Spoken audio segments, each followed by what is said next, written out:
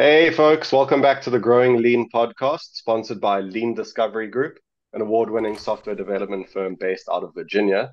This is your host, Dylan Burke, also known as Deej, and I'm happy to be here today with Alex Draper, CEO and founder of DX Learning. Welcome, Alex. Thanks for having me, Dylan. Yeah, great to have you here. So, to get us started, can you give us a little bit about your history, your background, and how you ended up where you are today?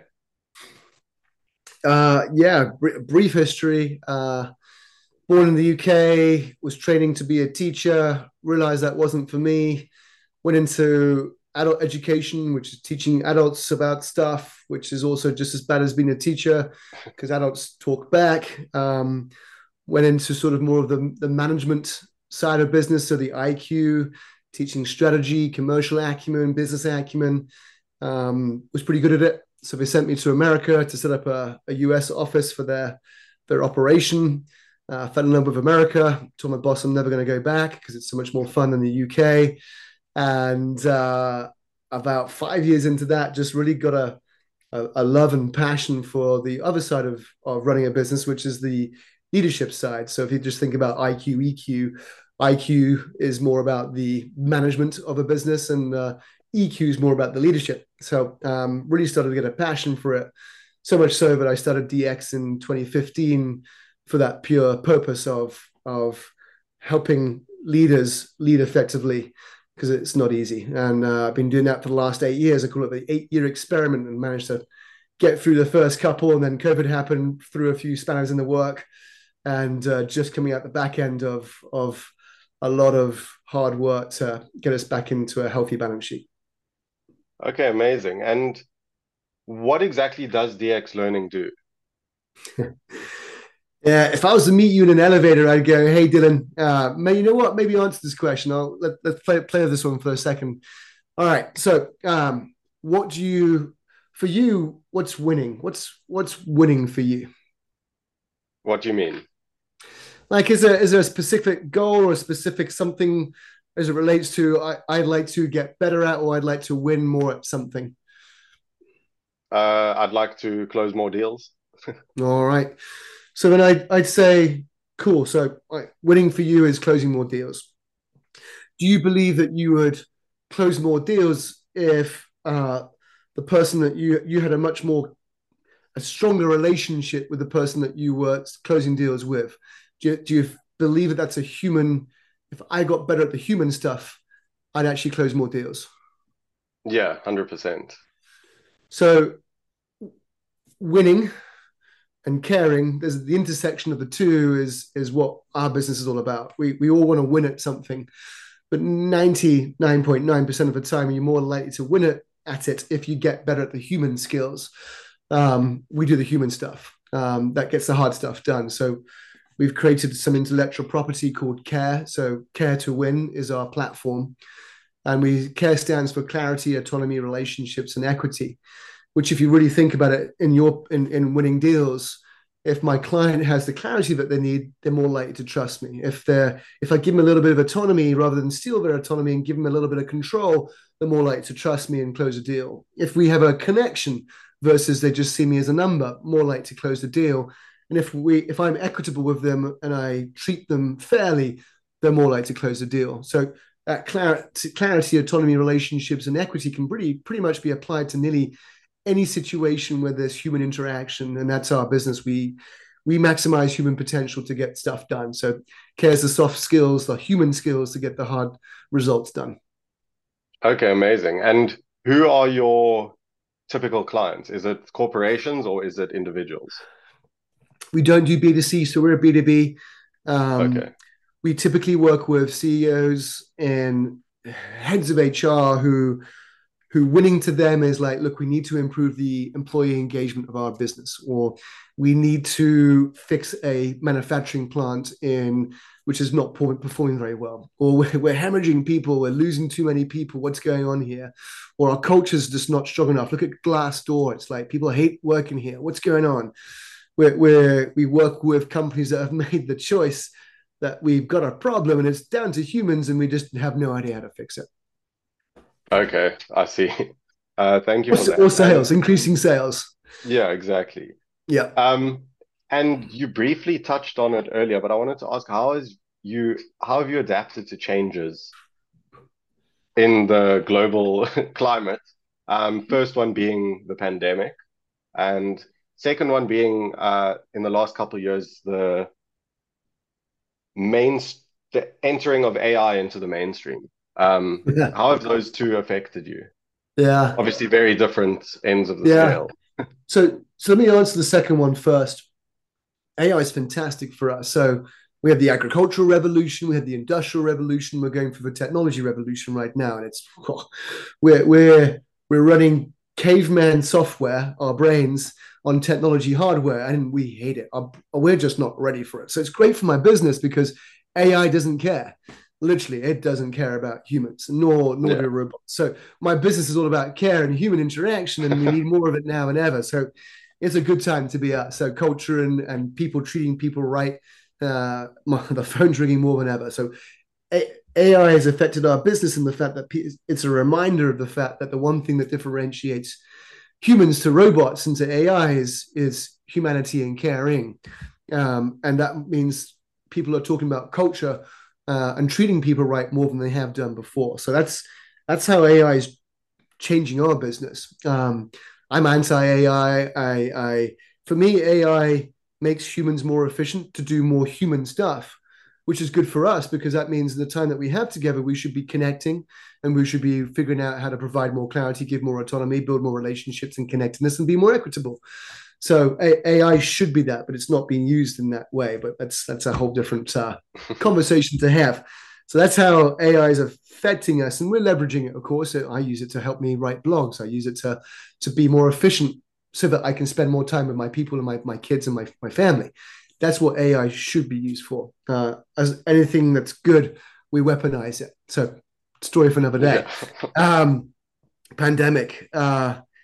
It ripped my business to shreds. So up to 2020, March 2020, my business, I believe that the best way to teach the human skills to get the hard stuff done was actually in person. I believe to change behavior because humans are terrible. We don't like change, period. And to change behavior, it's much easier to get people to do it if we're stuck in the same place and I lock you in a room for a day and you're like, you ain't leaving until you figured out a way to better care for each other and and maximize the human potential in this group of people. And I was wrong. So March 2020, I remember the day. It was I was about to get on a plane to California from Chicago to do a keynote for a client, and they called me. And they're like, Alex, don't get on that plane. We're canceling this. In fact, we're canceling quite a few programs. And literally, soon after that, another client called me and said, "Hey, that program next week, it's done." And then again and again, and I just went back to the airport lounge. I got a lot of glasses of wine. I'm like, this is much bigger than the flu that everyone's saying it is. This is the problem. Like I'm losing business literally in a day. I lost nearly half our business, and in a week I lost it all. And we had zero revenue for 6 months. Blessing, curse, blessing. Made me forced me to rethink the business and look at us now. We've now leveraged technology. We now do what we did in the class, and we do it just as good virtually. And I can now touch people sat at my desk in South Africa and England and in Asia, and it's just allowed us to touch more people. But trust me, to lose millions of dollars overnight was no easy task. But luckily, got some money. I didn't fire anybody. I kept the team together. Took on a whole lot of debt, which will be paying off for a long time. But that's my belief that culture eats strategy for breakfast.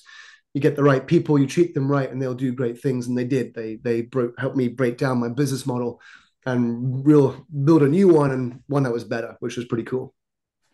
That's amazing to hear.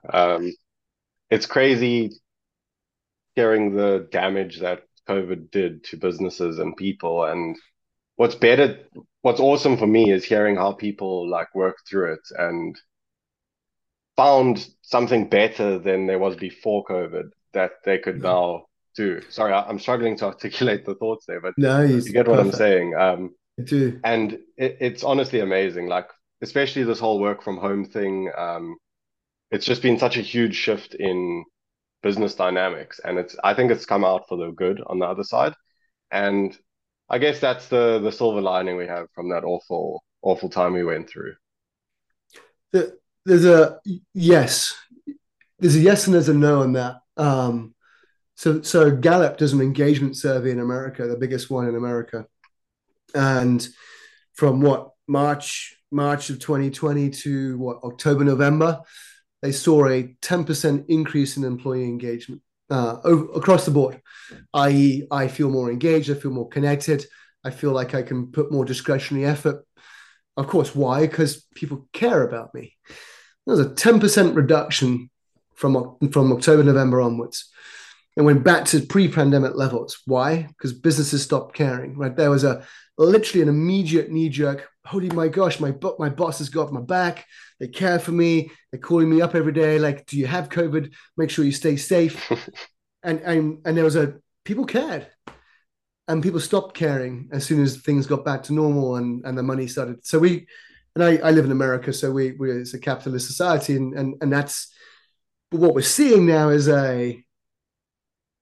not a return to that sort of pandemic caring, but we're seeing that the companies that do care and the leaders that do care are actually attracting better talent, keeping better talent, and performing better than the ones that don't. And I think you touched on it. That's why I went down this path, was that return to work, that hybrid thing. You're seeing it a lot. Come back to work. I'm forcing you back to work.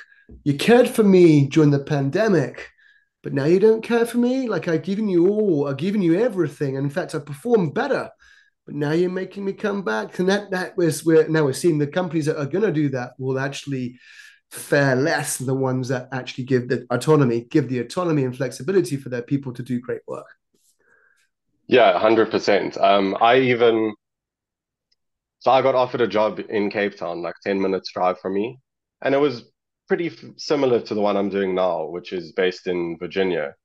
And the reason I chose, or one of the reasons I chose this remote job based in Virginia is because I could work from home. This other one didn't have a hybrid offer. They didn't have a remote thing. So I had to go in every day. I had to put on a fancy shirt and tie, and I had to go into the office every day. And now I can just, although I'm thousands of miles away, I can literally just roll out of bed, shower, look fresh from the top half up, and I can do my work. I can save money on petrol. I can save money on Yeah. everything, save time on the commute. It's such a huge difference. Like, I get an extra hour and a half a day, just not driving around and traveling, and Yeah. it's changed my life. Which is your choice. And I saw a comedian a couple of weeks ago. Went on a date with my wife, went to Zane's here in Chicago, and the comedian, and he's quite famous, I forget his name, John Carpullo. He's like, look, I was asked to, in a previous life, I was asked to work from home. In fact, we had a work from home only approach. And I lived in Manhattan and I only had a studio. Can you imagine working from home in Manhattan with fire engines and all sorts of things in a studio that's probably, if I roll out of bed, I roll into my sink. And it was true. It's like, I don't think there's a one size fits all approach. I think this is just the modern workplaces. We meet our people where they are at. We allow them to be their best self and do their best work. There is no cookie cutter approach. You work best in a remote workplace. I actually quite like going to the office once or twice a week. I actually want to get away from my house because there's only so much I can tolerate of this. I think we're all different. I think that's the problem that we've got is to build an effective culture and to be an effective leader.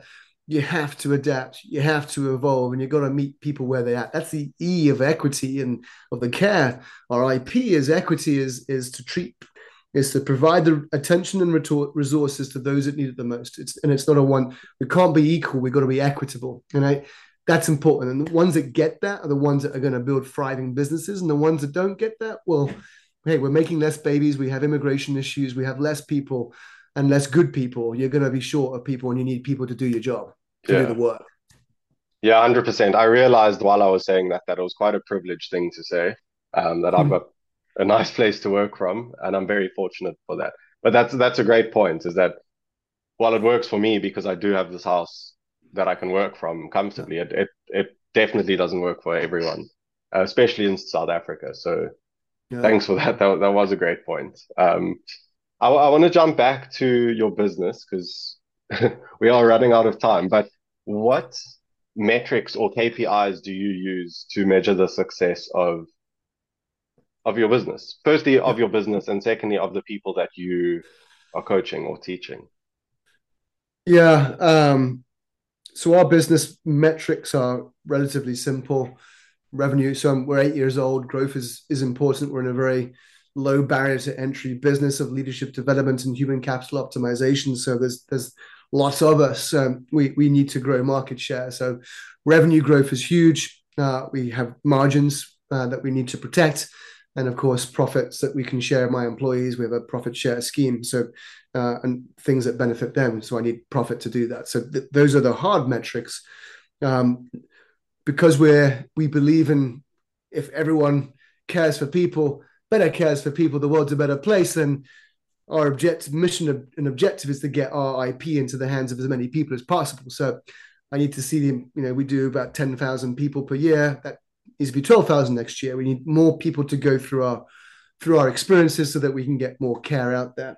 So that's a hard metric. And then of course net promoter score. We need to know that what we're doing is being received well. So those are some of the internal metrics of our business. How we measure success out there is we're a behavior change business. My saying is the culture of any organization is a mirror of its leader. So the CEO ultimately is the culture champion, because how they set the example is how they hold others accountable to that example. And then the next level down will behave similar, basic mirror neurons and so on. But it starts with the culture as a mirror of leadership. And you can measure that. So I can measure how someone effectively shows up through 360s pre and post, through engagement surveys pre and post. And we have specific measures of specific behavior changes. So we literally measure people's behaviors before we enter and after we enter, and track and measure that delta between the two. And proven time and time again, if you do what's right and you change behavior for the better, you can't correlate business improvement to behavioral improvement, but there are some direct percentage differences. If you increase leadership by X, you can expect to see an improvement in something, whether it's sales, whether it's employee retention, employee engagement. A hard metric will go up at the same time. It's just basic logic. If I treat people better, they will do better work and will make more money. Yeah, 100%. 100%. I've tried to live my life by that as well. Just treat people well, and if they don't treat you well back, they don't deserve you. Be it Run, business, be it yeah, personal. Exactly. Exactly. run for the hills. You got a toxic leader. Just run as far as you can. Exactly. And I have before. I have There you go. definitely. Um, and on those metrics that we spoke about, what are you looking to improve? Let's say in the short term, 6 months to a year, and in the long term, 2 to 5 years. Um, for us as a business, retention retention for me is huge. I can't. I'm a big fan of Jim Collins. Right, get the right people on the bus, get the hell out of the way, and give them a clear vision to go break down doors with. If you keep changing people, then how can you achieve anything? Because then you've got to re-educate, get them on the vision. It's just improbable. So for me, it's taken me a long time to get a core group of people that I trust and to grow from. So my job now is to keep them. I've got 7 extremely important people that I trust, and now my job is to keep them, to give them a clear vision and purpose, and to get the hell out of the way. There's your clarity, purpose, autonomy. Give it to them. Don't step on their toes. Build connectedness and relationships so that they feel a sense of belonging and purpose, and make sure I put my time where I'm needed. So I need to care for them as I care for our clients. But ultimately, retention of my people, nothing matters more. I mean, they want a 10% increase. Don't tell them this. They want a 10% increase, and I'll give it to you. Right? It's better to give you what you need than to go find someone else and do it over again. I don't think your listeners understand that importance, right? If you treat people right, pay them what they deserve, it's far better to do that and retain the best ones than it is to go, I can't pay you that much. Yes, you can pay them that much. Why do we scam people for a 5% increase? Because it's harder to find someone to replace them and re-educate them. It's just retaining the best employees. There's nothing more important, and get out of their way. So that for me is the most important part of my business is retain my best and get a healthy profit so I can pay them what they deserve, and share in those profits. Amazing. I really love that answer. When I ask that question, most of the time is client retention, not so Mm. much employee retention. And I think that makes so much more sense what you said, because it does. Why hire someone and pay for their training when you can just bump up your current employees' pay slightly? It makes so much more sense, and I really appreciate that. Defies Yeah, logic. exactly. I just looked at the time and we are unfortunately out, but what advice would you love to give to other business owners looking to succeed, not only in your industry, but in general? Culture, culture, culture, culture, culture. Many, especially small businesses, 5 employees to 500, don't even give culture a glimpse. I just can't tell you the importance of having a North Star. Because if you're clear on the culture, what you value and how people will be treated, and you can hire on that, you can also fire on that. And just, again, read the book Good to Great. Understand that it is about getting the right people on the bus, giving them the right vision, and getting the hell out of the way. And as business owners, we suck at that. Our emotions get the better of us. And that's not a good way to run a business. So be really super clear on a core set of values. What's meaningful for you, create that with your team members. Create a set of behaviors that you can hold your people accountable to, reward them for, celebrate good and consequence the bad, and therefore know who to hire, because now you've got a North Star to hire to and know who to fire. And there's no great employee that should ever treat people from a toxic and mean point of view. If you've got anyone who is an asshole, if you've got anyone who is mean to people and creates, just get them out. No money can make up the toxic environment that they're creating, and rip out weeds as soon as you can is my one advice. Amazing. I appreciate that so much. Just based on my previous employment history, I'm not going to say anything further, but I appreciate that so much, and I wish I'd spoken to you a couple of years ago. Um, and yeah, thanks, Alex, for your time today. I've really enjoyed chatting to you. What would the best way for people to, or what is the best way for people to get in touch with Alex Draper if you have any Yep. offers for them or if they're looking to follow your journey? Yeah, check me out on LinkedIn. So Alex Draper, DX Learning. I got a newsletter there. All the stuff I talked about today. I constantly put those messages out with my own problems. Trust me, I made every mistake you can ever imagine, and I put those out every month. So sign up to my LinkedIn newsletter. dx-learning.com is our website. Check out our blog. Same. We're always putting out content for you to learn from, and I'm the one who makes most of the mistakes. So I make mistakes so that you don't have to. So those are the two best places: my LinkedIn and our website. Amazing. Thank you so much. No, thanks for having me. Appreciate it.